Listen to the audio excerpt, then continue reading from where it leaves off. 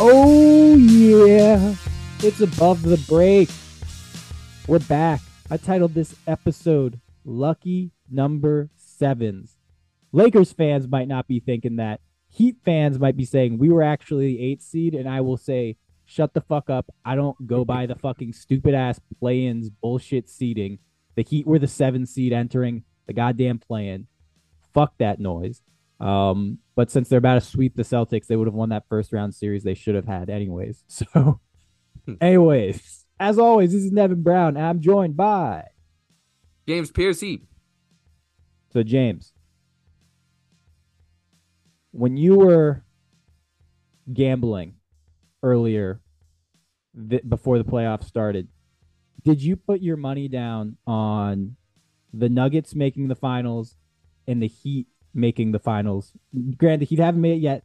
The Celtics, I'm still confident, not confident. I'm still of the belief that if there's one team to overcome a 3-0 deficit, it's these Celtics against these Heat.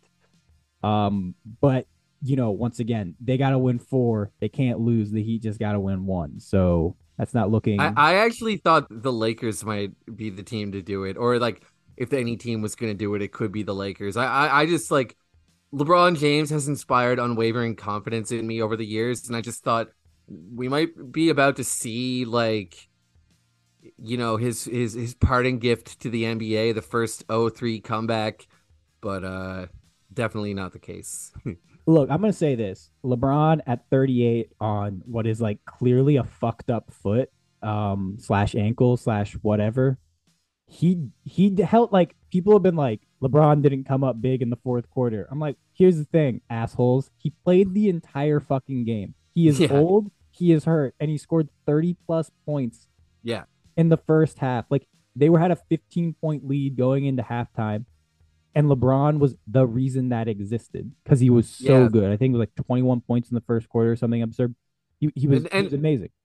if I could add one more thing too, Yeah. from a bit more, little more of a macro view, kind of look at it. Like everybody heralded the Lakers trade deadline.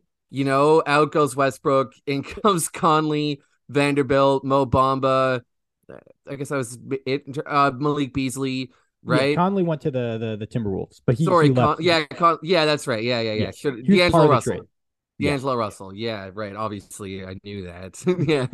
Well, I think they should have got Conley. But so, okay, they took their roster from being like completely non-functional, like bullshit, to functional, right? They still like we're still talking about LeBron and Anthony Davis with like who's the third best player, D'Angelo Russell or Jared Vanderbilt, or like could it be Rui Hachimura? I mean, it Like that's turned out to that's be Austin Reeves, I think. it did turn out to be Austin Reeves. That's exactly, and so that kind of illustrates the point too. Like that's not all that inspiring, right? Like most of these guys are like misfits or like young players that didn't look like they had a very bright future.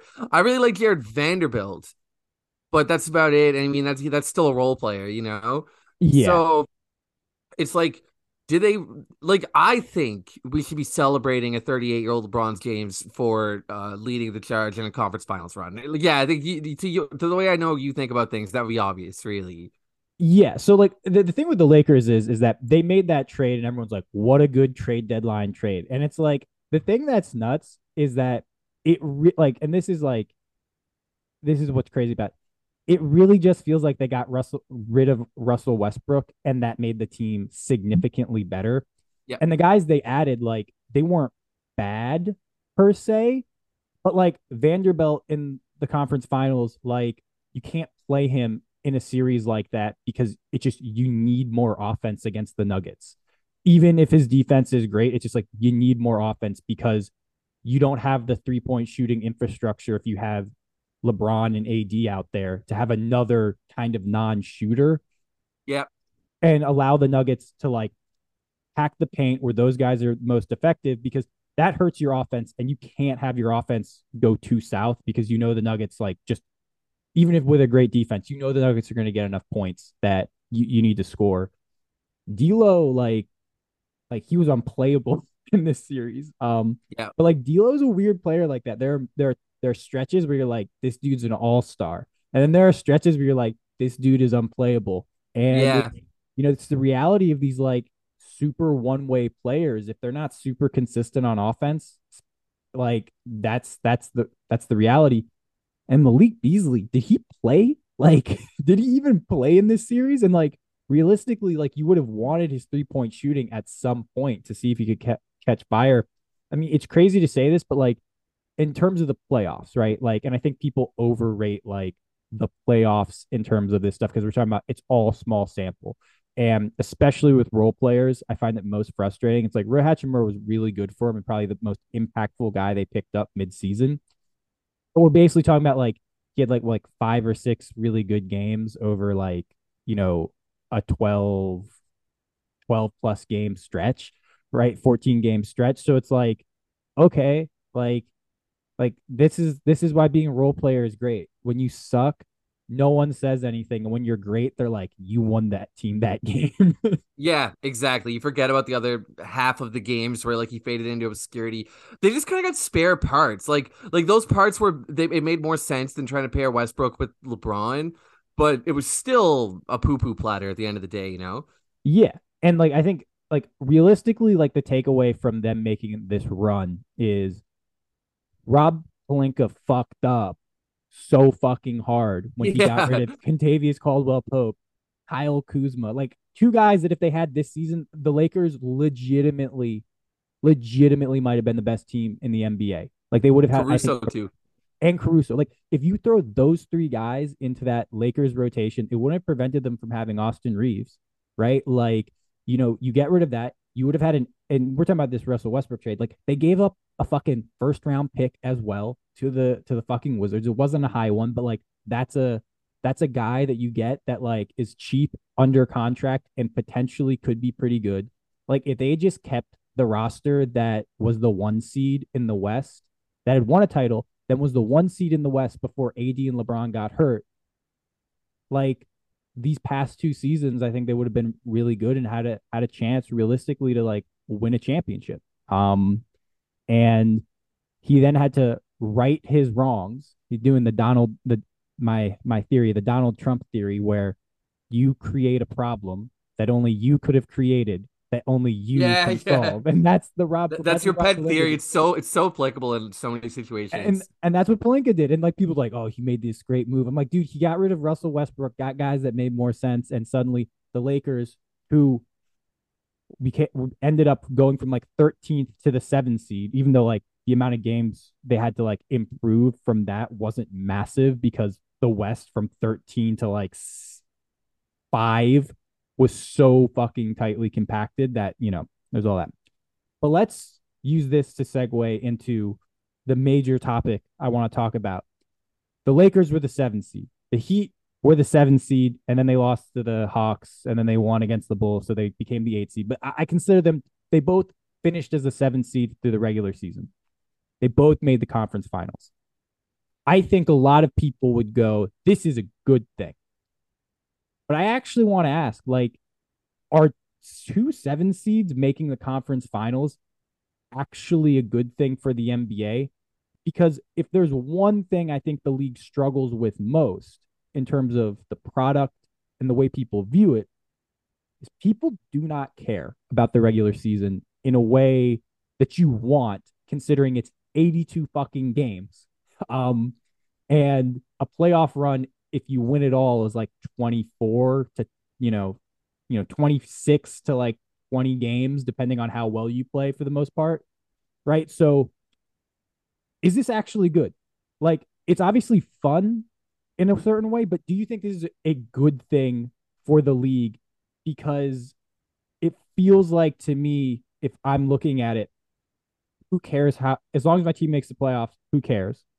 And oh, we can just remake the team at the trade deadline. And then the last 30 games, if we do fine, we can make a run, right? Like, is that good? Yeah, so I think when you're asking if something's good for the league, first of all, anything, right? You're asking kind of there's several different questions baked into that question. Like, is it good for the league in terms of like the league's financial bottom line and like literally like Adam Silver and his people, you know? And is it good for the fans is another question. And how does it look for the fans is a related question, right? Yeah. So it's probably not good for the league in terms of directly financially. If I had to guess, I'm assuming that, like a Lakers Celtics finals would have been a lot more lucrative than a Nuggets Heat finals, right? Like this is probably not exactly what Silver's hoping to see. Um, in terms of for the fans, I think it is mostly a good thing. I guess I would only say that, like, say you're a general fan who doesn't root for any particular team, right? Maybe you also would have found it the Lakers Celtics a little more exciting, or like the higher seeds advancing a little more exciting, right?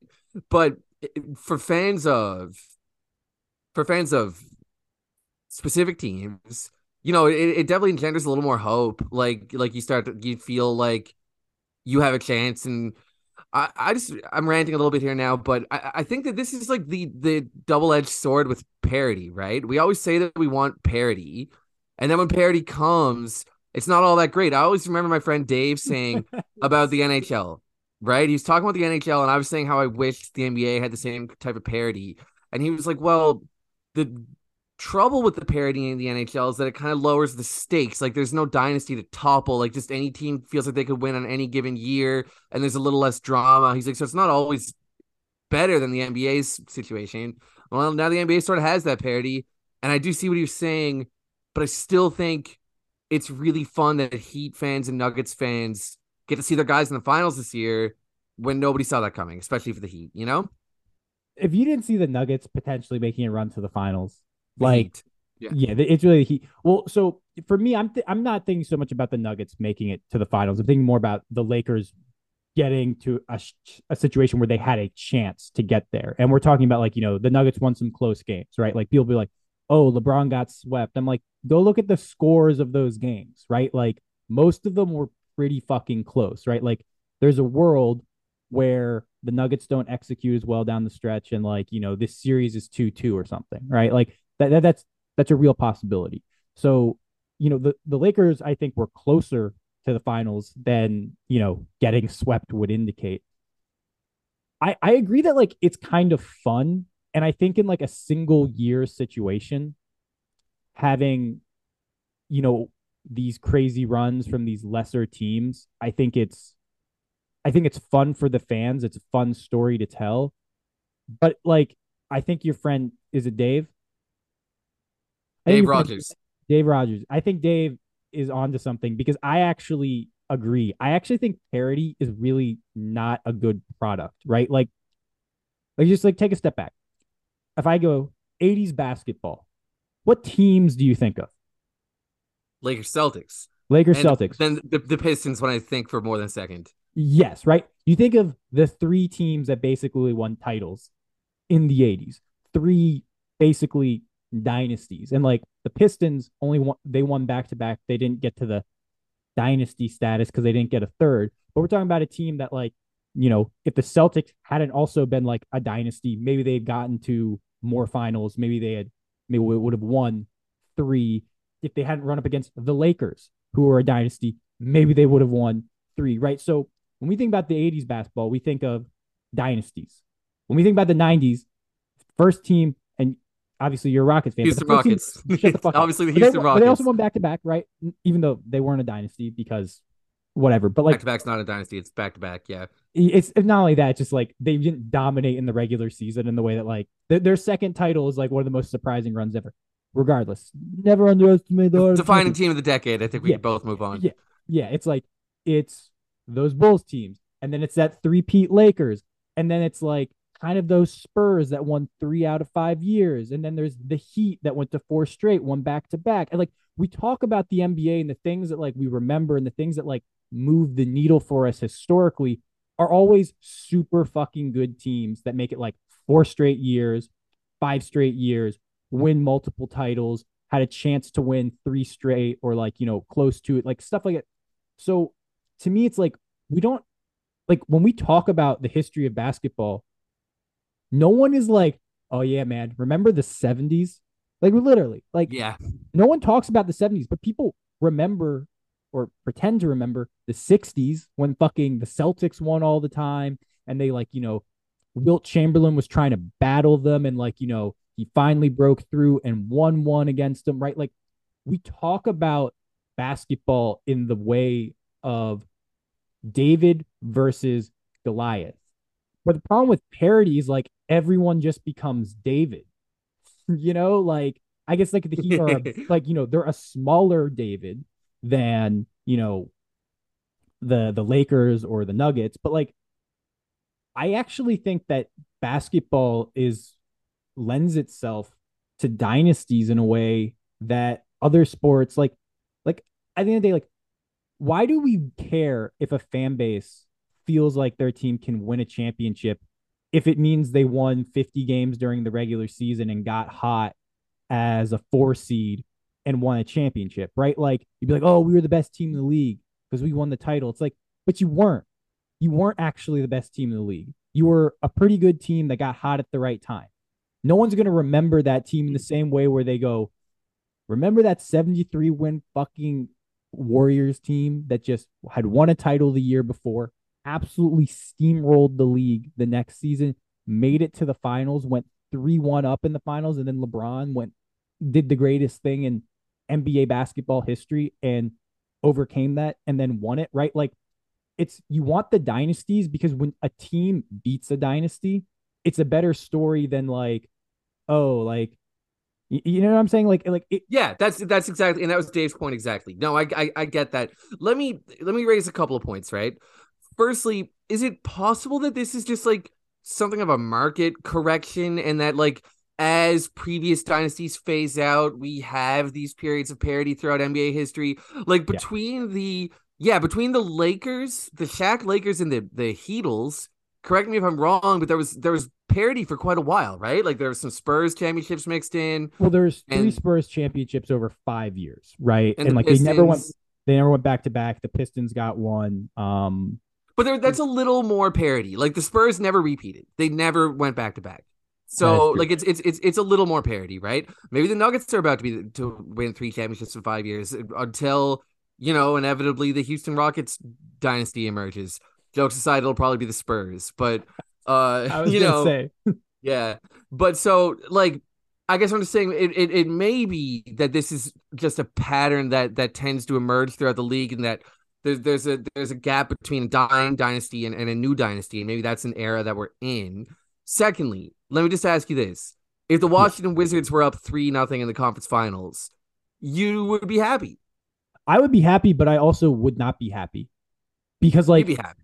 no, like I would be happy because it'd be like, oh, my team's finally done something to make the fan base happy and excited. Like they're, but like at the same time, like I'm one of these assholes where like I fucking hate underdogs winning because for me, like I'm a big European soccer fan. I really hate playoffs just in general. I'm like what are we doing here? We have this massively long regular season where to prove who's the best at beating teams in this league. And then we're like, guess what? Like that's kind of important. You get home court, you get one extra home game in a series. Like that's your reward. If you have the most wins, you get one extra home game whenever you play a team. That's vital, but like that's your reward for it. And then you have to like slug it out through 1, 2, 3, 4 rounds. And if like you have one bad injury, one bad series, fuck, sometimes it could be one bad game, realistically, and suddenly that amazing season you had, oh, you're a failure. It didn't go right. Like that's why I really it bugs me because I'm just like I like basketball. I think regular season basketball is very entertaining. And I just hate how, you go these teams battle for months, like a real fucking marathon, and then they're like, okay, you just won this marathon. It's like, all right, you get a 2 second head start in this 5K to actually to act, or this like yeah, this 5K to actually determine who won the marathon, right? It's like, oh, cool, uh, great. And so it's like during the regular season, like once you're locked into your seat or whatever, there's no incentive to like win those extra games, right? Like it's just I don't know. Yeah, but I we're not relitigating the existence of the playoffs either, though, right? We're going to have the playoffs.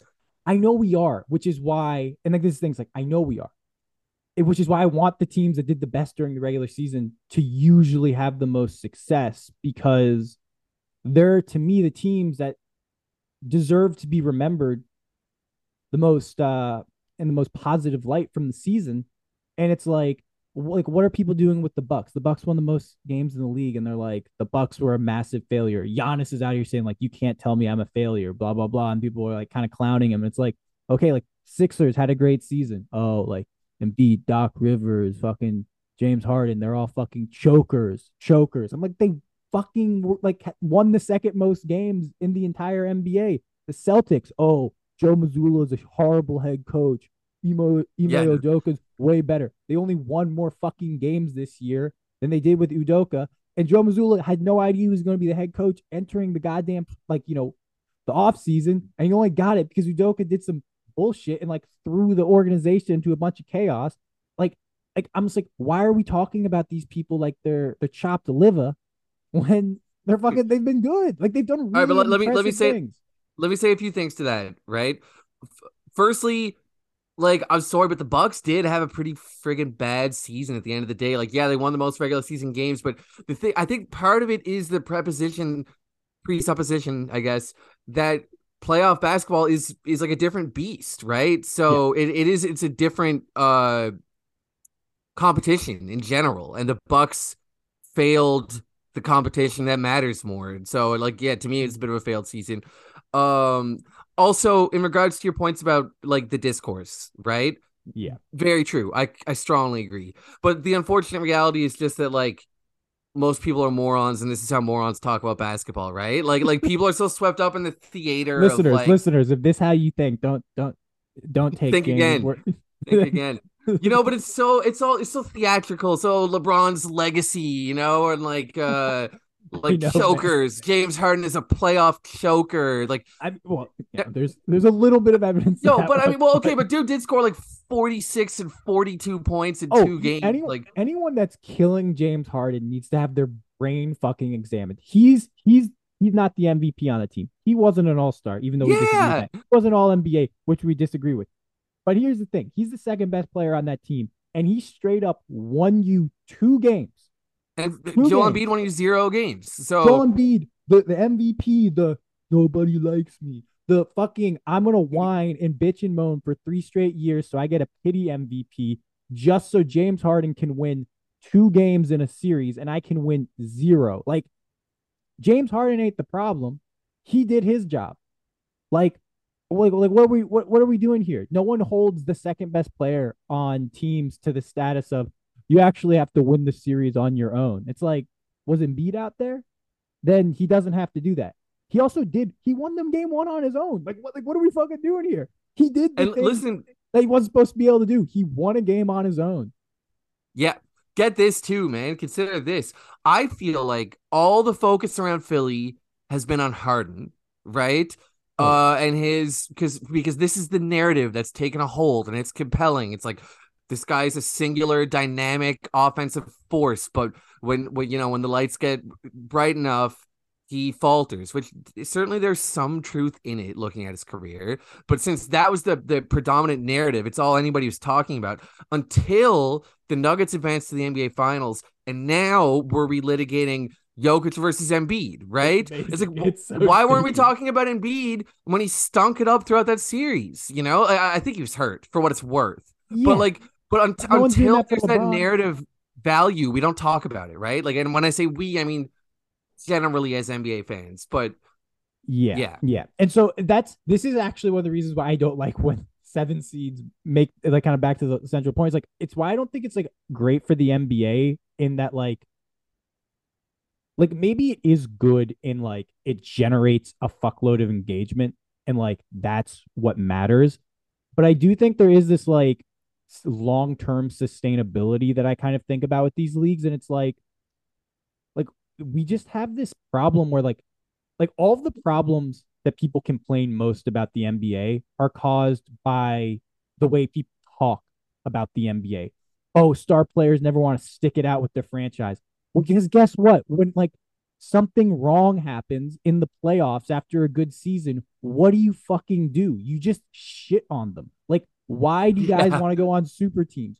Oh, I don't know. Because if you don't win it all, suddenly you suck ass, right? Like, that is not good for the league in people's eyes that these superstar players, these great players constantly want to leave. Now, at the same time, maybe it is good for the league because every single time a guy gets traded, content, content, content. Every Yeah. time a guy wants out, content, content, content. Every time a guy comes up short, content, because you can just speculate that he's going to leave. He's going to want to leave. Where do they go next? What happens? Like, these are like the things people want to talk about. And that's fine. But like, to me, it's just like, is it good for the NBA that like the talk around the sport is so rarely about the game? Yeah. Yeah. But most people can't talk about the game on any kind of a reasonable level. Like even you and I, like we're both intelligent people. I'm gonna go out on a limb and say that we're both intelligent people who love basketball, and I think we talk about it on a pretty high level. But there's still people out there that could get a lot more like granular and esoteric about basketball than we can, right? Yeah, like just So breaking down tape plays and stuff like that. And like, we're not doing that because, frankly, I don't think we'd be as good as those people are. But exactly, also at the right, same time, exactly. it's just like, you know, it do like I've listened to podcasts where people do that, and it's like, okay, like I'm just listening to you talk about a play, and it's clear that like if I was watching this on YouTube, it would be a lot more enjoyable. Yeah, yeah, no, definitely, We don't have the definitely, yeah. technology to we don't But have the technology for me to be like, see this guy who's open? He's open. Kevin Porter Jr.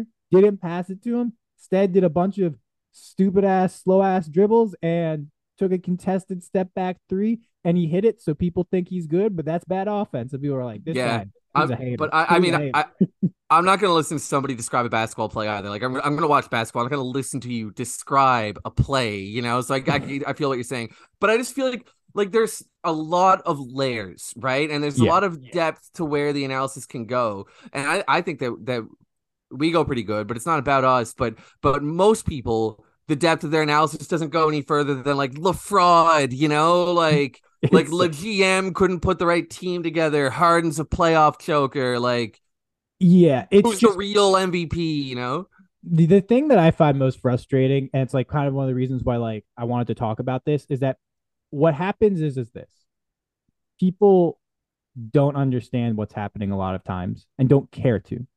And what they do is they take a look at the score and the result, and then from there they do their analysis backwards instead of looking at everything that happens and then taking a look at the score, where you're Yeah, like, yeah, yeah, okay, yeah. cool, because It's called like, post hoc reasoning, I think, right? It's like, yeah, yeah, something like that, right? And so yeah, it's like it's one of those things where you form the narrative based off the result. So, for instance, like the Celtics are down 3-0 against the Heat.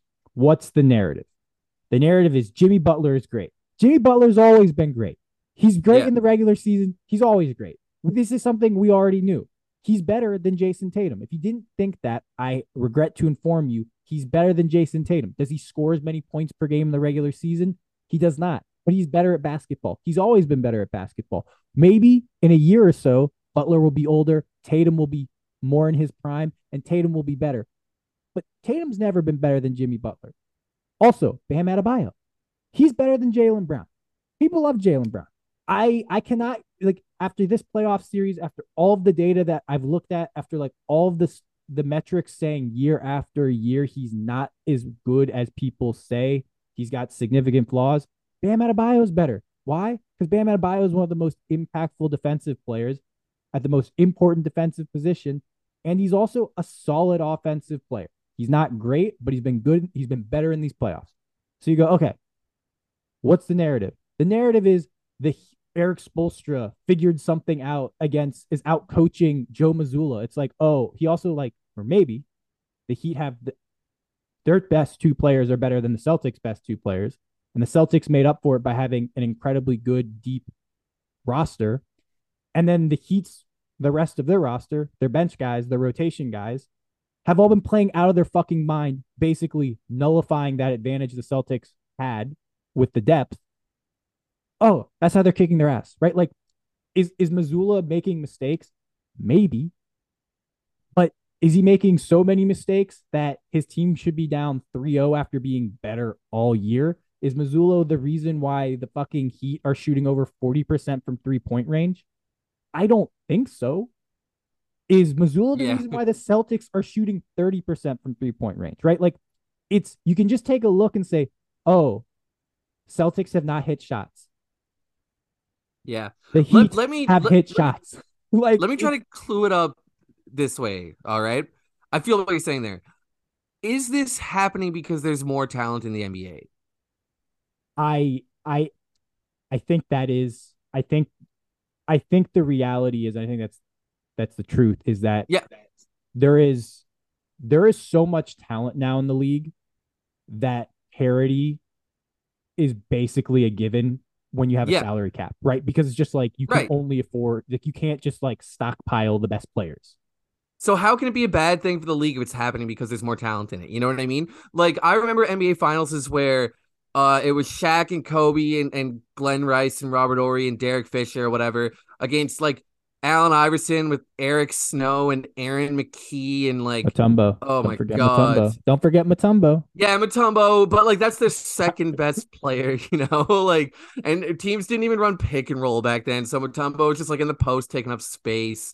Like I mean, I'm sure they ran some pick and rolls, but like it didn't, Not it was enough. gross. Like, because the thought behind those Sixers was, well, Iverson's going to score all the points, so we'll just get all these defenders around him at all costs. And like, because there was so little talent in the league that was viable. You know what I mean?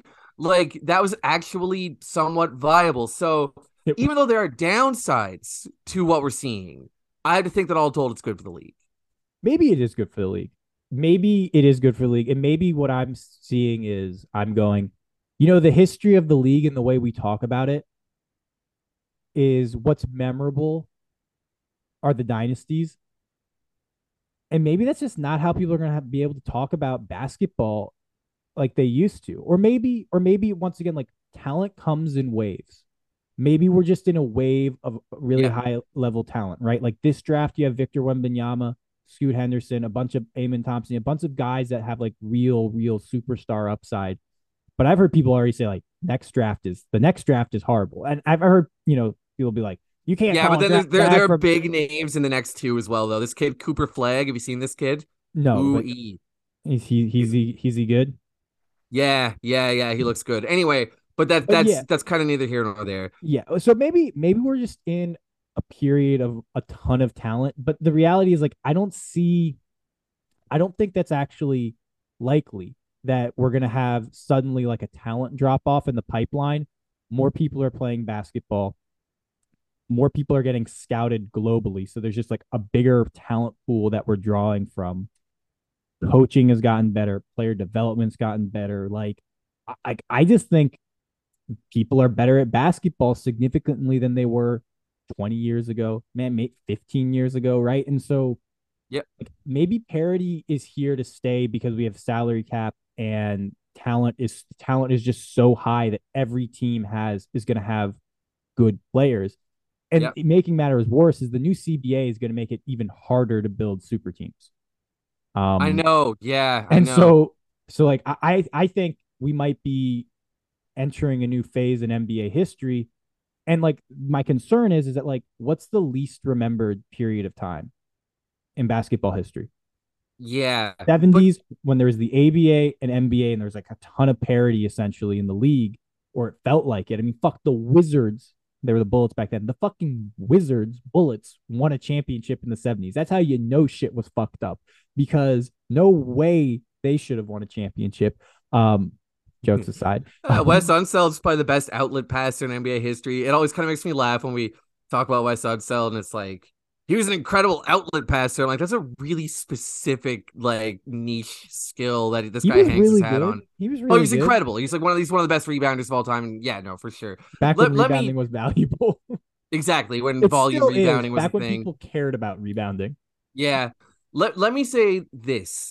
Hindsight is a funny thing, right? I'll use an anecdote from my own personal life. Sometimes, as a 36-year-old man, I romanticize my 20s, right? I think about my 20s and, like, man, I was in my prime, like I was young, I was out living life, I was crazy and I partied all the time. In my actual 20s, half the time I was getting blind drunk and bitching about how I couldn't find love and like walking home by myself, stumbling around, like it wasn't actually that great. There were good times. I had some fun, and there were bad times, right? Like it was not perfect. Maybe if we went back to the 70s and got a feel for the temperature around the NBA, people would say like, "Oh my God, the league is so fun right now. Anybody can win a championship." Maybe that was the feeling. It just doesn't. It's not remembered well because we don't have those iconic like Magic Johnsons and Larry Birds and Michael Jordans. Like Dr. J's not in those conversations as incredible as he was. I So think who that I think that's a fair point. I think it's a fair point. Maybe we're making too much of this. I partially it's because the era of parody in my lifetime was really the low talent period of time. It's like kind of like it's like in between. It's kind of like around that Spurs dynasty, and then those Lakers that won back to back. Like that team wasn't that good realistically. I agree. Um, like that period of time was pretty weak. And then you get the Heat, and then you get that one incredible Spurs or those two incredible Spurs teams that, one first time they lose, next time they get it. And then you get right into Golden State and Cavaliers, and that's absurd. And then you get the Raptors beating them. Like, cause like that's to me like really what I find the most fun is not like when it's like when two Goliaths fight each other, but one Goliath is like not actually one. It's like a legendary mythical three-headed dragon. It's like, and so it's like it makes this incredible team look like David in a sense. And like those are the matchups that I think are like the most compelling. But you know, maybe what's good for the NBA is that there's just, as you said, like there's just a lot of fucking good players, and like it just to me though, like maybe this is just personal preference. I just wish people cared about the regular season more, right? Like when people go, the MVP is a regular season award, I'm like, as if like I'm like, what? It's like I know, but like it's like you're saying that as if it's like, well, it's a regular season award, like whatever, like who gets it done in the playoffs? I'm like It's what are we like? 82 games, man. Like, It's a long ass season. It's a yeah, fucking grind. Like yeah, it's hard.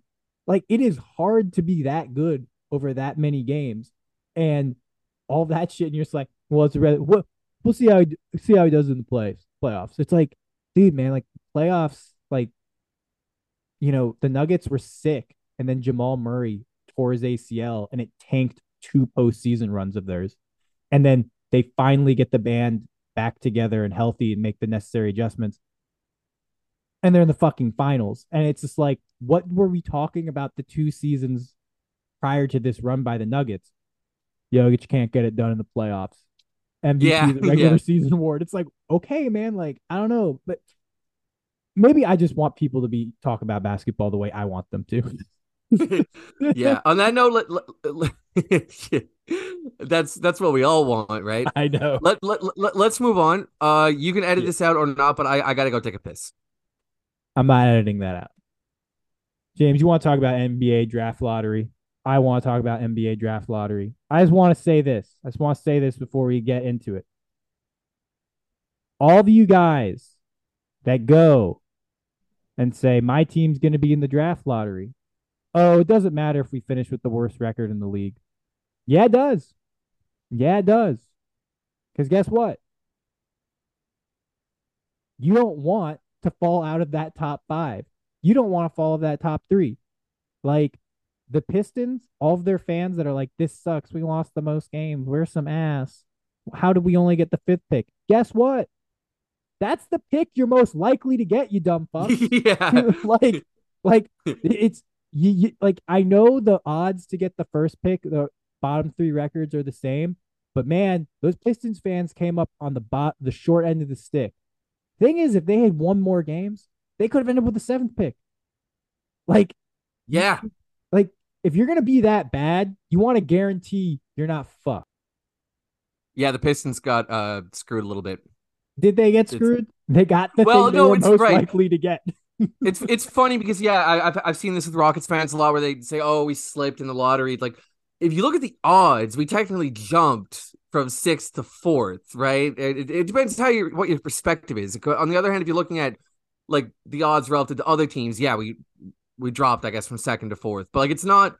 He It's didn't. this was always a very realistic possible outcome, right? Like there's just this way of it, like people get so overconfident somehow, and they just had this feeling like they're gonna like, oh, well, if we don't get Wemby, we're gonna at least get Scoot, and like, yeah, no, not at all, man. We could easily end up with Cam Whitmore, like, Yeah, bro. It just do you not know how like probabilities work? The yeah, number, like the bigger that probability is, the more likely it is to happen. like even on a basic level. It's like it's anyways. Anyways, James. The San Antonio Spurs won the draft lottery. Who do you think they're gonna take? Get out of here. I don't even want to talk about that one because it just gets so interesting immediately after, and it's not very interesting at Okay, number one. so the Spurs won the NBA draft lottery, and they're probably, I'm not gonna say probably, unless there is a crime committed that results in death, I think they're taking Victor Wembanyama. I Yeah, think he could be paralyzed and you'd still draft him with the hope that you could get him back, right? Like as long as yeah, he's got two legs and they're attached to his body, he's going one. Wembanyama, if you haven't heard of him, you don't like basketball, I guess. And I don't know why yeah. you've listened to this long of this He's podcast. literally at this point he's probably more famous than Anthony Davis. So let's. He's more highly regarded. I do want to say this. I find it fucking hilarious that the Spurs organizational philosophy of getting the first overall pick every time there's a generational center available. Very interesting. I think it's a very good organizational strategy. I don't know why more teams don't try it, but Yeah. I wonder. Spurs culture, baby. It's funny, man. One thing that's funny about it is like I really try to resist the urge to give in to like the conspiracy theory that the lottery Yeah, is rigged. I I blocked people. I blocked people after the lottery. I was like, people are just like, this was rigged. It's like, I'm blocking you, man. Like, come on. Like, this shit ain't rigged. No, I don't think it's rigged, but it's I know it's funny not. that the result was like the most fodder for those people possible. Like the Spurs have all these links in France. They're very popular in France because of Tony Parker. They got the best coach in NBA history. The league wants to protect their asset by making sure Wembanyama has good like guidance. Like I've felt that Wemby was going to be a Spur in my gut for months. When I ran NBA 2K simulations, I would always give the Spurs the number one pick. Like I just felt like this felt inevitable, and then it actually happened. So there was a part of me for a second I was like, this shit is fucking rigged. But the better part of Is me was knows rigged. the better part of me knows that it's not. It's not rigged. Also, like, my counter to all that is like, the Spurs are like a pretty small market team. So, like, But they have an yeah, international market, right? yeah, but not like not really, man. Like international people, they like the Knicks for some reason, and they like the Oh, Lakers, right? Like that. Those tend to be like the big international teams, and now also the Golden State Warriors. Like I think the Spurs have a decent following in Mexico, but like that's not a market that like I think is a game changer like Europe would be. I'm just saying this, like if you want to, if like whenever there is like I know it's not rigged. Zion's on the Pelicans. He's not on the Knicks. yeah, yeah, that's a good point. Like It's I it's think it's not rigged. It's not rigged. it's not rigged. All right, fuck that noise. Let's talk about Spurs. Congratulations, you got Victor Wembanyama. Don't fuck it up. Don't fuck it up. Yeah. That's all I can say. Don't fuck it up. Number two, Charlotte jumps Yeah. by barely jumps to the second overall pick. And this is where shit gets fucking interesting. And I think this is where we're gonna have a debate because the consensus number two prospect is Scoot Henderson. Scoot Henderson is a point guard. The Charlotte Hornets already have a point guard in LaMelo Ball. So the number three prospect is Brandon Miller, who is a wing. I'll just say a wing. I don't know. I don't power forward, maybe sometimes, small forward, maybe sometimes. Shit, maybe he's shooting guard sometimes, but those are now wings. Wings, baby. He's a wing. So there's some thought that the Hornets, having a very good young point guard in LaMelo Ball, will take Brandon Miller, the third best prospect in this draft by most accounts. Some people have him over Scoot. I think those people are insane, but whatever. And they'll just say, no, Blazers or whoever gets the third pick, you can get Scoot Henderson. So I'm saying this. I think that would be a mistake. I think Scoot Henderson and LaMelo Ball would actually be a really good pairing. James, I know you've said this in the past. I think we've even talked about this on a podcast in the past that you're not so sure about that. I really think that they would be a fucking awesome backcourt pairing, but maybe I'm wrong. Well, no. Okay, so here's my thinking of it. First of all, like it's absolutely functional, and if it's the direction the Hornets want to take, it makes enough sense to me, right? And the main reason for that is that LaMelo Ball is a really good shooter, and not just a really good shooter, but like a really good catch and shoot player as well. Actually, like this isn't Trae Young where we don't know if he can actually shoot off the catch or if he really can just launch those deep off the dribble threes. Like Ball should be able to function in this role. He's done it with Terry Rozier, right? So like it does make some sense. I think that the questions are one, is it optimal? Can you get the most out of both guys? Can both guys contribute as much as they're possible, as much as they're capable of contributing alongside one another? Because you're taking the ball out of LaMelo's hands, and I don't see any way around that. And I understand that you need multiple creators, but by virtue of the fact that Scoot is not a good shooter, the most logical thing for this long-term pairing would be for Scoot Henderson to become like the primary creator, like the default option, and Ball is the secondary creator. Uh But I and think that's what's best for LaMelo Ball. I don't think he's actually best as a primary creator. oh, I Is like disagree, man. He's one of the best volume passing guards in the NBA already. I know. I'm not saying he shouldn't pass a fuckload. What I'm saying is that like the primary offensive initiator to me needs to have the ability to collapse a defense I or think you can suck the completely. defense out, though. I think you need gravity, whether it's 3 point gravity or rim gravity, and he has the 3 point gravity. It's like Tyrese And then Halliburton. Scoot has the rim gravity. Like I'm just saying, Yes, like that's to me the appeal is that it's like there's plenty enough touches when both they're on the court to just do your turn, my turn, right? Like I feel like yeah, but I don't that. like your turn, my turn, right? Like that's how it's gonna end up looking. Yeah, but who? But like, if it makes sense, your turn, my turn. Like, imagine them running Yeah, a pick and roll together. Like, just think about how insane that. Like, Lamelo has the ball. Scoot screens for him. Scoot's a crazy athlete, right? Like, I'm sure he could be like pretty impressive as a rim runner every once in a while. But like, think about that, right? Like, but think or about a Lamelo Ball, Brandon Miller pick and pop. Like you could put all sorts of stuff together, right? I know it Like just is. Here's the thing. This is my question. How good do you think Brandon Miller can be compared to how good do you think Scoot Henderson can be? yeah, I certainly am much higher on Scoot Henderson for sure. So, Yeah, but yeah, no, for sure. So, I mean, look, if I were the Hornets, yeah, I would probably take Scoot Henderson at the end of the day. I would probably take Scoot Henderson at the end of the day. But here's the second question that I think is really important, though. Is yeah. LaMelo Ball going to be happy about this? Like, because if the answer is no, then I would start thinking differently because Ball is like, he's proven it. And I don't like that idea usually of like, oh, well, you take the sure thing. It's like, I feel like that's kind of how pussies manage an NBA team. And in my mind, you want to take risks and be bold. But LaMelo Ball is not just like a bird in the hand. This kid is like a proven like star producer. Like LaMelo Ball could contend for the MVP award someday. You know, like he deserves that grace because this kid has done like 23-8 on the NBA level already. You know, eight and a I'm gonna say half. Like this. You say he could compete for an MVP. I don't know if he's quite that level, but like I think there is a world where like his game develops to that point. I'll say this: if Lamelo Ball isn't willing to play with Scoot Henderson the way he needs to, is that a guy worth building around?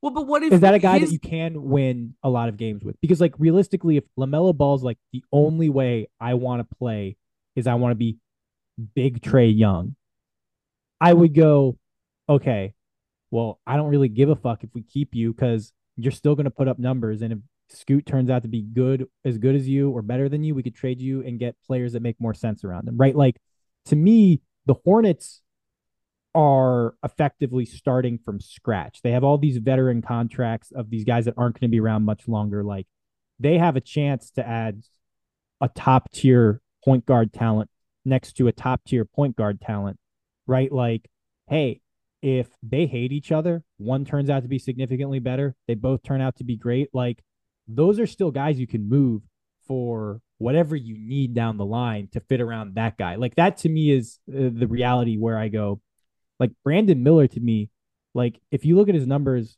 against like higher level college competition, wasn't so great, right? Like, people talk about like, Scoot didn't shoot that well from 3 point range.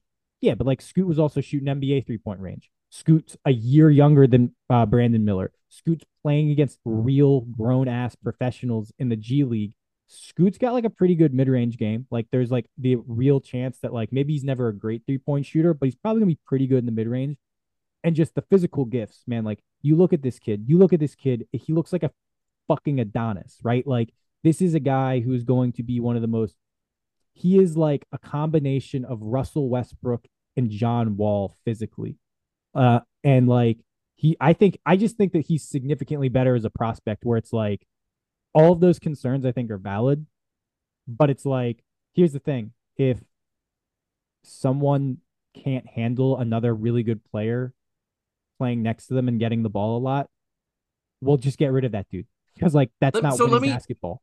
let me address that point, right? Because I see what you're saying, but I think LaMelo Ball could be justified in saying it's not that I don't want to play with other great players. I want my star teammate to be a scorer slash shooter because I know that I'm among the best decision makers with the ball in my hands in the NBA. So I don't want to split point guard duties with another elite point guard. I'm willing to cede offensive responsibility, but you got to go out there and get me an alpha scorer because I've got this part of it covered. And I think that would be fair on his part, you know? No, So I get that. I get that. yeah, that's where that comes into play for me, right? It's very interesting. So it boils down to this too. Like, what's your assessment of Henderson and what's your assessment of Miller, right? Basically. Um, yeah, but I mean, simply put, but I mean, like, I guess the Hornets could feel like, yeah, Henderson is an incrementally better prospect, but the margin is thinner to us than it is to other teams, so we are going to draft for fit. That's how they would justify taking Miller. I do Yeah. like Brandon Miller as a prospect. Like, I'll say that he looks like he should be a versatile defender. He's a versatile shooter. He can shoot off the dribble, catch, off balance, whatever you like. I don't think he's going to apply great rim pressure at the NBA level, and that's why I am doubtful that he'll be like a first, maybe even second offensive option on an NBA team. But I think he profiles as an elite third option and maybe a passable second option too. Uh, Yeah, man. so I don't see it with him. I just don't see it with him in, like, he's one of these dudes where I don't see the physical ability to be a really high end player. And to me, it's like, oh, he could be a really great third option. Cool. yeah, Like, cool. he's lacking athleticism. Let me say, sorry to jump in on you there, but Cooper, our boy Cooper, we were talking about Brandon Miller last night, and he said something interesting. He was like, I hate when people compare him to Paul George and Kawhi Leonard because those guys came into the NBA as like underdeveloped, raw, unskilled athletes. And Miller is like, he says the perfect inverse. He's perfectly well developed. He's got craft and skill. He can handle and pass in addition to his great shooting, but the athletic traits that would portend higher upside aren't necessarily there. So I do get that. Yeah. All right. Well, let's talk about the third pick and the Portland Trailblazers, who did make a jump. These dudes made a jump. And I want to Yeah, congratulate the Portland Trailblazers for basically putting an end to one of the, maybe Damian Lillard's best season ever, to be able to get to the third pick. It really paid off. This is where things get extra spicy. Because while the Hornets could trade the second overall pick, I think they'll just say, we're going to take Scoot or Miller, whichever one we yeah, like I agree. more, I agree. I right? Like, I agree. just, why pussyfoot around? Just use the damn pick. Oh, you'll, Yeah, like, unless someone offers you a crazy amount for it, just go for it. The Trailblazers are different though, because they have Damian Lillard, who, as I just said, had maybe the best season of his career. He is maybe the best offensive player in the NBA, right? Some people would say, I would say Jokic. Some people would say, I oh, would too. But Lillard's up Curry's there better. though. He's way up there. He's up there. He is Yeah. so good on offense that he can be the centerpiece of a championship winning team. He's got his deficiencies on defense, but so is Steph Curry, right? Like you can insulate guards, you can insulate bad defenders. Like if you have smart roster building, You caught yourself there, especially guards. It's easier it's to easiest with insulate guards. But guards. even but now nowadays, like with how often people run pick and roll, it's really fucking hard, right? Like it is hard to insulate guard anyone, but you can do it in a way that's easier than insulating yourself from a non-offensive threat, right? Like you've got to be able to do something on offense in the modern game. So let's just ask this question: should the fucking Trailblazers trade this pick? Um, I don't think they should, right? Personally. Well, it first of all, it depends who's on the board, right? So let's say the Hornets take Brandon Miller, right? I think they should trade Damian Lillard for sure. You got the opportunity to start over with Scoot Henderson. Okay, Come well, actually, on. let's just rewind it. Are we both like? Because I also agree they should be like, we got third overall pick. Let's just trade Dame. Yeah. No, that's your Scoots on the board because let me say this. Say the Hornets actually take Scoot Henderson, right? Yeah, Now the Blazers are in an interesting position. I would not want to start a franchise from scratch with Brandon Miller, right? Like to me, the appeal of Miller at second is that they already have LaMelo Ball and they view him as a cornerstone. If Miller is your first cornerstone, I'm pretty pessimistic about that, right? And Amen Thompson is very much a boomer bust prospect, so I can understand if the Blazers said we're not really interested in going down that route.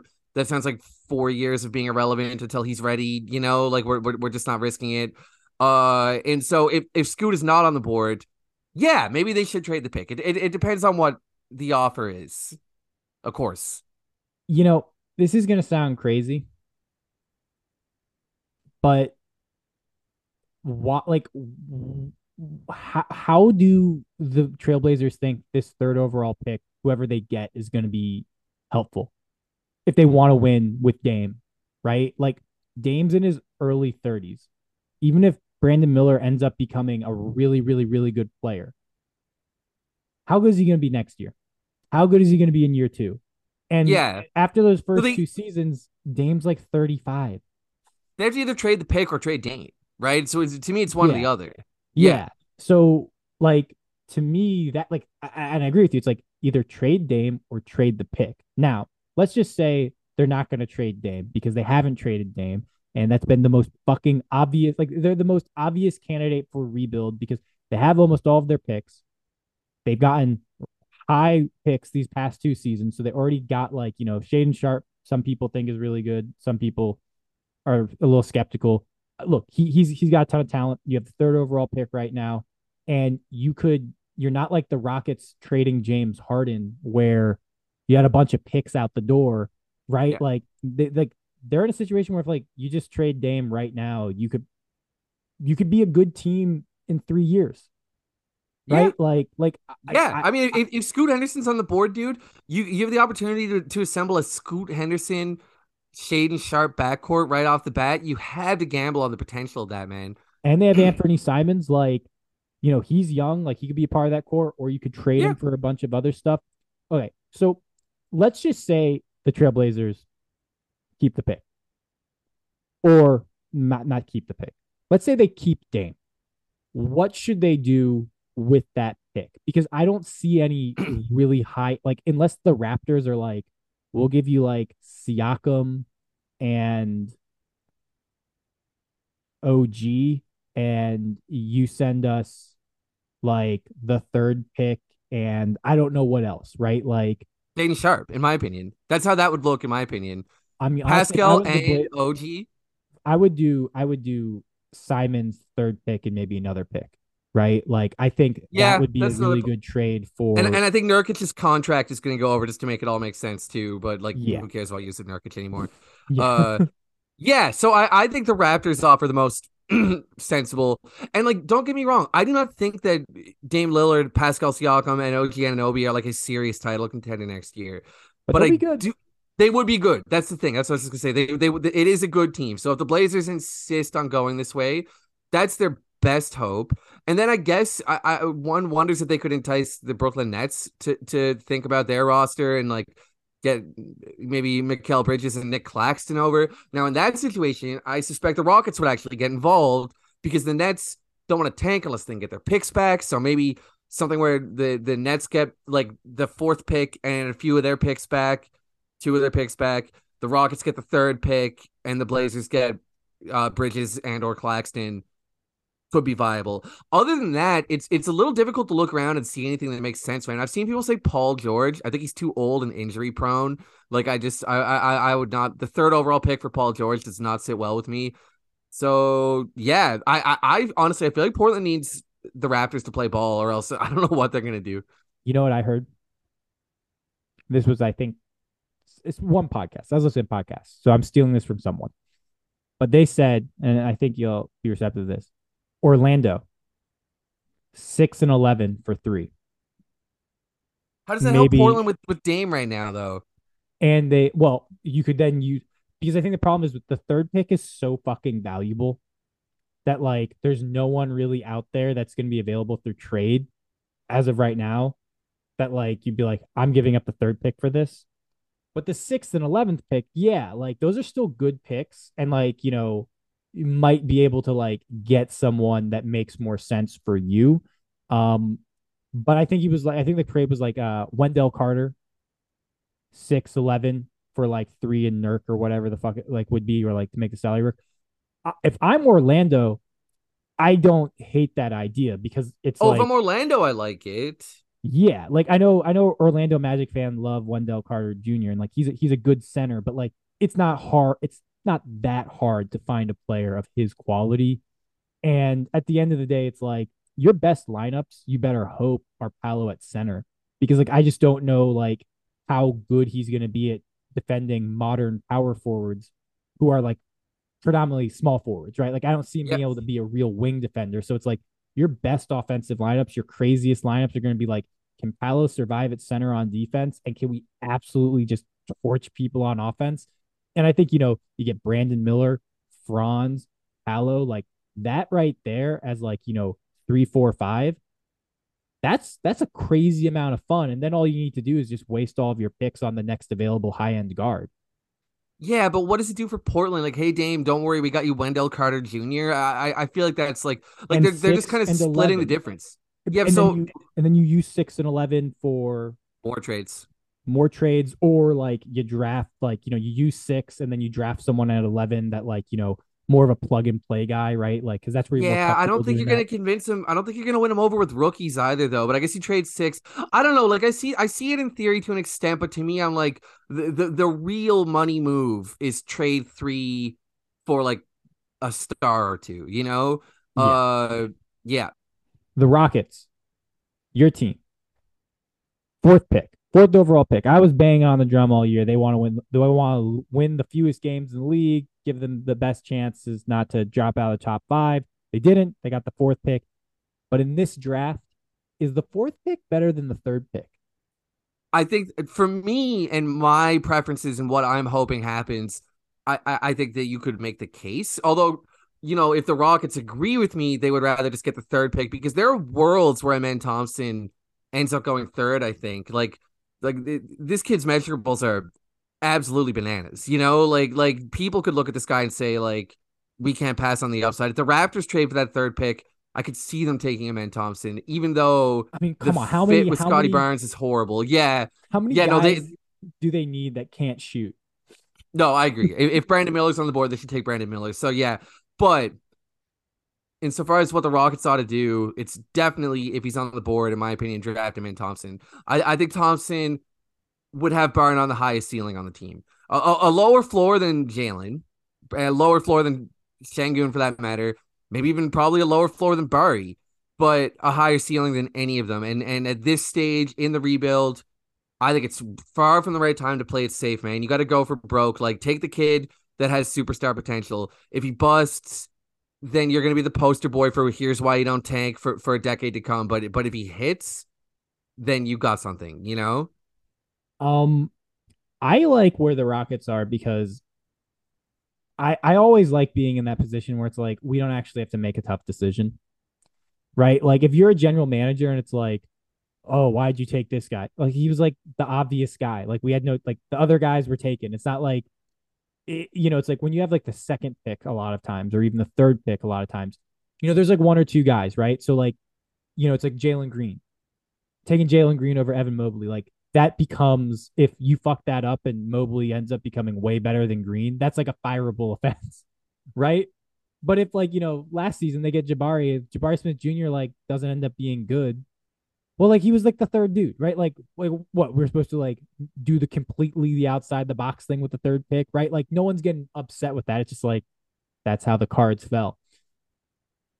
I would also prefer Amen Thompson for the simple reason that like jumbo size playmakers are super, super, super nice to have. And we haven't seen one really that's a nuclear athlete. Like he would be like, you have LeBron, right? I guess like LeBron would be kind of that type of thing, right? But LeBron was probably, obviously he was better. But like how many like really athletic, true kind of like point guard playmakers that are also large have we seen? Like, because like Luca's not an explosive athlete. LaMelo, non explosive athlete. Who else are the jumbo playmakers that are out there? Jokic, non explosive athlete. Yeah, to say the least. Cunningham, non-explosive athlete, And he's not even right? big. Like Kate Cunningham's not even that big, right? Not as Like, big as Thompson. yeah, right? Yeah, no, Like I, it's a well taken point, man. Let me frame it this way, okay? yeah, And tell me if this is crazy, but I don't think it is. If Amon Thompson was a good shooter, say like even just a marginally above average shooter, okay? he'd be in If that were the conversation to case, go. He would definitely be in conversation to go two. I think he would be in conversation to go one, Yeah, honestly, yeah. right? If he was a good shooter, because yeah, maybe you seem to agree, so I don't even need to justify it any further. Well, But no, I like, mean, like, have if look, he's one of these dudes. Like, I have questions, right? Like, and you should have questions. This dude did the yeah, overtime elite. definitely. Like, we haven't really had. I don't know if we've drafted anyone out of the overtime elite thing. Nope, He's a nope. bit older. He's a bit older. He hasn't played against like legit competition. The jump shot might literally be so bad that as to be like a non-factor, but you can't fake the physical measurables that this guy has, and the dribbling and the feel are all like they're all clearly there. Like I think he's someone that's gonna be if he's gonna be great, he's gonna have like a Russell Westbrook like rookie year where you're like, man, play through your mistakes, but there's gonna be moments where people go, oh fucking hell, this Yeah, dude's a player, right? Like there are yeah. gonna be moments where you're like, shit, that's a lot of turnovers. But if you're the Rockets, like I know the Rockets fans like, they want Harden, they want to get good again. They don't want to give the Thunder a good pick. I'm just like, man, like at the end of the day, what you want is you want a championship. Trying to be as good next year as possible is not giving you the best chances to win a championship. It's Amen. so Amen dumb. gives you the best chance at it. Like he gives you the best chance because when you're going for a championship, it's about the upside. It's about upside swings. It's about the upside play, right? Like he gives you that best chance for that. And I think like that's the gamble you have to take. And Miller is one of these dudes where like, if the Kings were it's like kind of like, the Kings would take him at 4 last year type of situation where it's like, you feel like he can come in, carve out a role as a rookie, develop, and so help your team now, help your team in the future. But you're really not thinking like, oh yeah, like when this guy reaches his peak, he's going to be the guy leading us to a title. Like, no, you're like, we'll need to get that dude. We'll need to get that dude. Like, Amen could be that dude. He also could just be not. But with a guy with that size and physical ability and playmaking, right? Like, I don't think he's a high, like, I think you're actually underselling his floor, right? Like, dude, like Ricky Rubio can't fucking shoot, but the dude can play make and play defense. And like, whenever he's on the court, his teams have a positive plus minus net rating, right? Like, Let why me. couldn't he just be a freak athlete Rubio? And that's a pretty Oh, high he floor. definitely he could. He absolutely could. But let me hit on a couple of those points. First of all, could not agree more about the Rockets and the position they're in, man. Like, it's funny how people want to impose this artificial timeline on it. Like, well, now is the time to get good. It's like, well, I mean, not at the expense of the future because we're horrible, you know? Like, so there are things you can do to get better next year that don't come at the expense of the future. And those are the things you need to be looking at, right? Like, I don't want James Harden back at all, man, and especially not on a 4-year contract. Go get Man, I Mike got you. I Conley. got you. I can. No, I but don't know if yeah, I could. the more I sat with it, the more I was like, this is dumb. It is. Uh It does make sense for anyone. I've been saying that well, the whole time. partly what I thought too was this. If the Rockets are gonna draft Wembanyama, then maybe there's some logic and just Yes. push everything and try. Yeah, exactly. So you got like Harden, Wemby, Jalen Brown, like just go nuts. Like you get Wemby, go nuts. Try to contend in year one. But I don't think the Spurs should do that. But they don't have some weird avenue to James Harden, so it's a little different.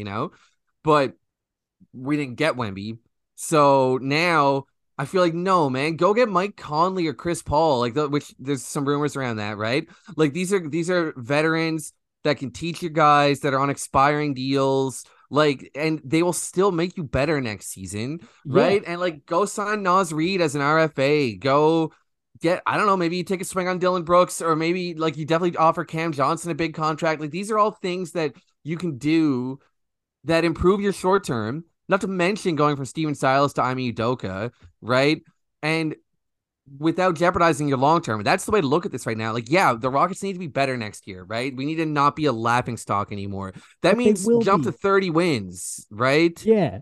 Also, like the whole like, if we don't make these big swings, we're not going to get better. I'm like, it's like, guys, like, time out. Did you not like see your team? It was super young. You literally, like, by the end of the season, their active salary cap was like $60 million. Like Yeah. they weren't like it was a literal like they were spending more money paying players that weren't playing, that were off the roster, than guys that were actually playing. Like they are going to get like they don't need to get anyone outside of just fill that cap space with people that are functional NBA players, and they'll improve dramatically. But yeah, like the thing that always confused me with the Harden stuff is it was just like, who does this actually benefit? Like, really, does like how does this benefit the Rockets? Oh, like we're a 35 win team opposed to a 30 win team, or like shit. Let's just say it's like top tier outcome. They improved by 20 wins. They're a 42 win team.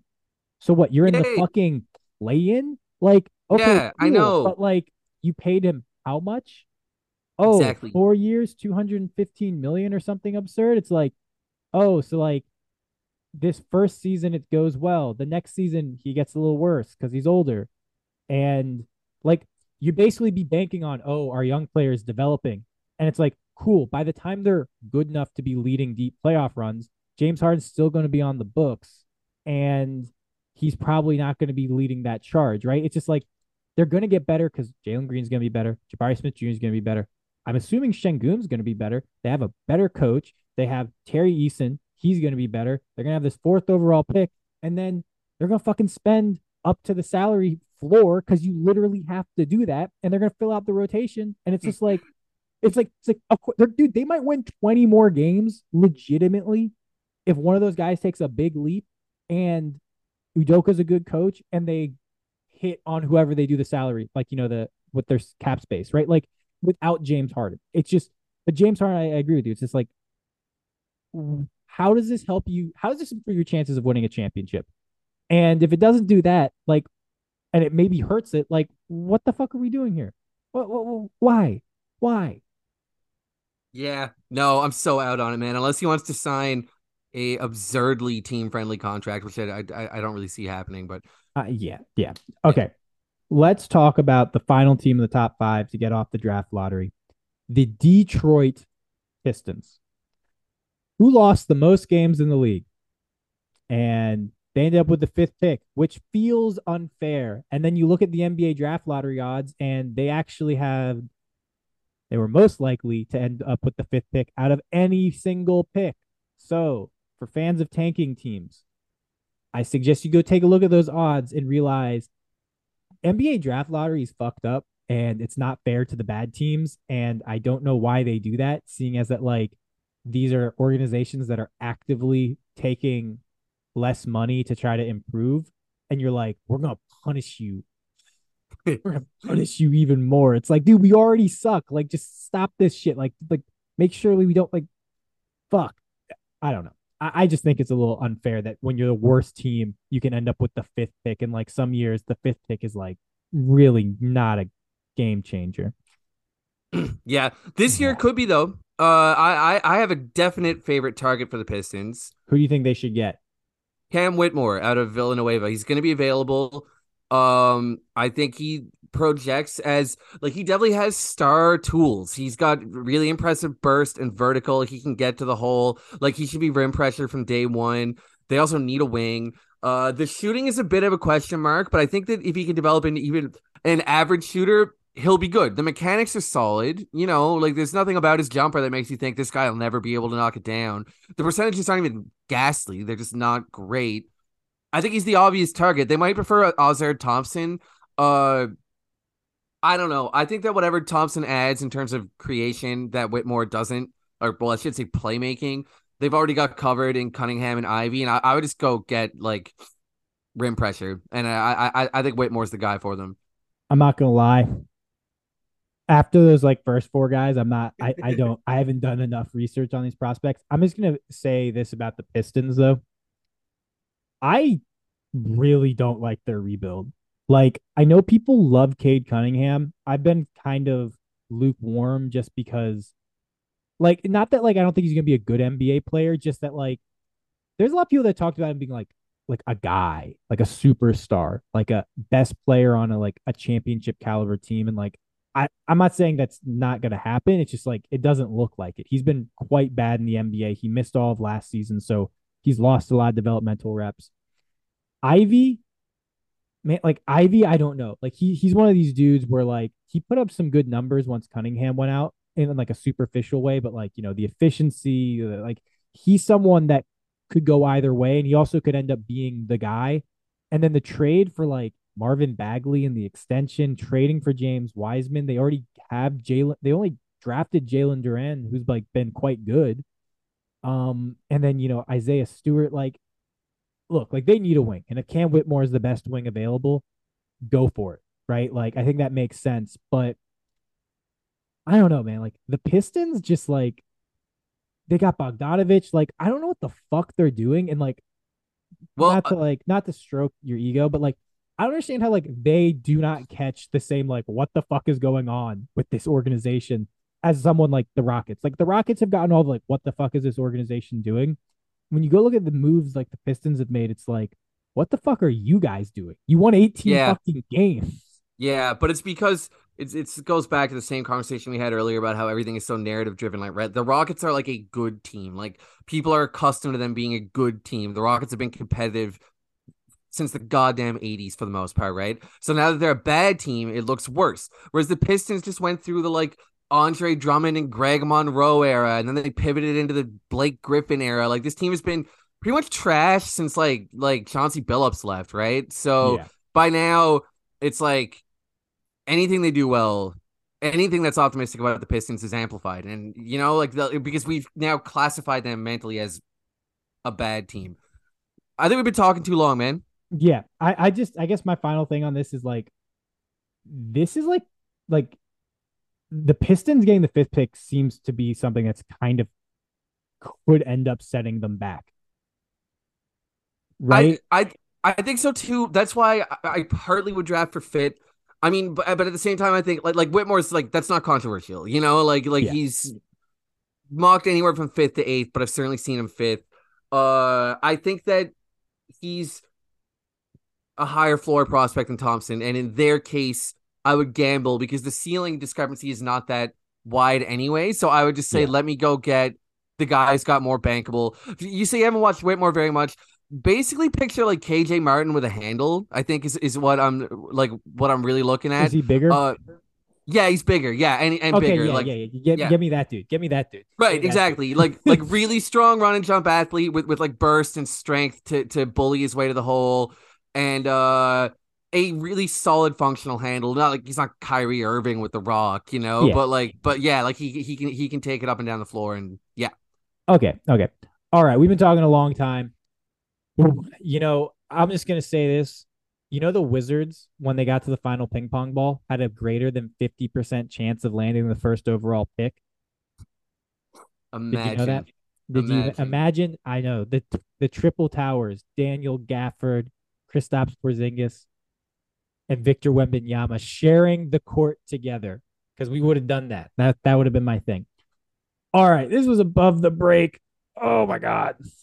Remember to like, subscribe, rate, review, tell all of your friends and family. Maybe not family. I don't know if they like basketball, but yeah, don't be that annoying family member. Annoy your friends. Fuck those people. Anyways, tell your friends, family about us. Also make sure to check us out on Substack. We get a lot of good stuff up there. If you want the URL, it's abovethebreak.substack.com. Super, super easy to remember. Subscribe to that. Additional written content, um, links to videos, all that stuff. We also have a YouTube. Check that stuff out too. It's not the most high quality production, but you get to see me with my new haircut, which means I don't have hair anymore. And you can see James' beautiful mustache, right? So there's so many more things for you to get out of this podcast that you're not already getting. Um, I recently got up a piece about the Miami Heat and 3-point shooting variance and kind of how it's been on their side. And there's some fun data in there that you should definitely check out. I'm going to get a playoff Jimmy Butler thing up. James, did you know that playoff Jimmy Butler is a myth? Uh, no. I mean, I'm very interested to hear about that. The On reason account why of. playoff Jimmy's a myth is that he's just this fucking good in the regular season too. Okay, all right, that makes a little more sense then. Yes, yes, Yeah. it's yes. Anyways, but definitely subscribe to that because you'll get all of our stuff. James, do you have anything you want to plug? No, nothing, especially at the moment. Above the break. Oh, you know what? We just posted actually. Yeah, I just finished an episode of the Upside Swings with once again Cooper Klein and his homies. They just uploaded it. Go find them on Twitter. Upside Swings. I think we did it. They wanted to talk about the Rockets and the Rockets draft prospects, and it was a really fun episode. You know what? Check out Upside Swings. They're the unofficial prospect people of Above the Break. So definitely True. check them out if you're interested in just getting a better understanding of the upcoming NBA draft and the prospects there. We'll definitely get into more of that. James, do the Heat close it out? Do the Heat close it out Tuesday night against the Yeah, Celtics? I have a feeling the Celtics look disconnected, a little demotivated. I just have a feeling that it's just about over for Boston myself. It's Yes, who it's over for. It's over for the Heat. I'm calling it now. Celtics are winning the next four. Okay, anyways. We'll be back next week and peace. Peace.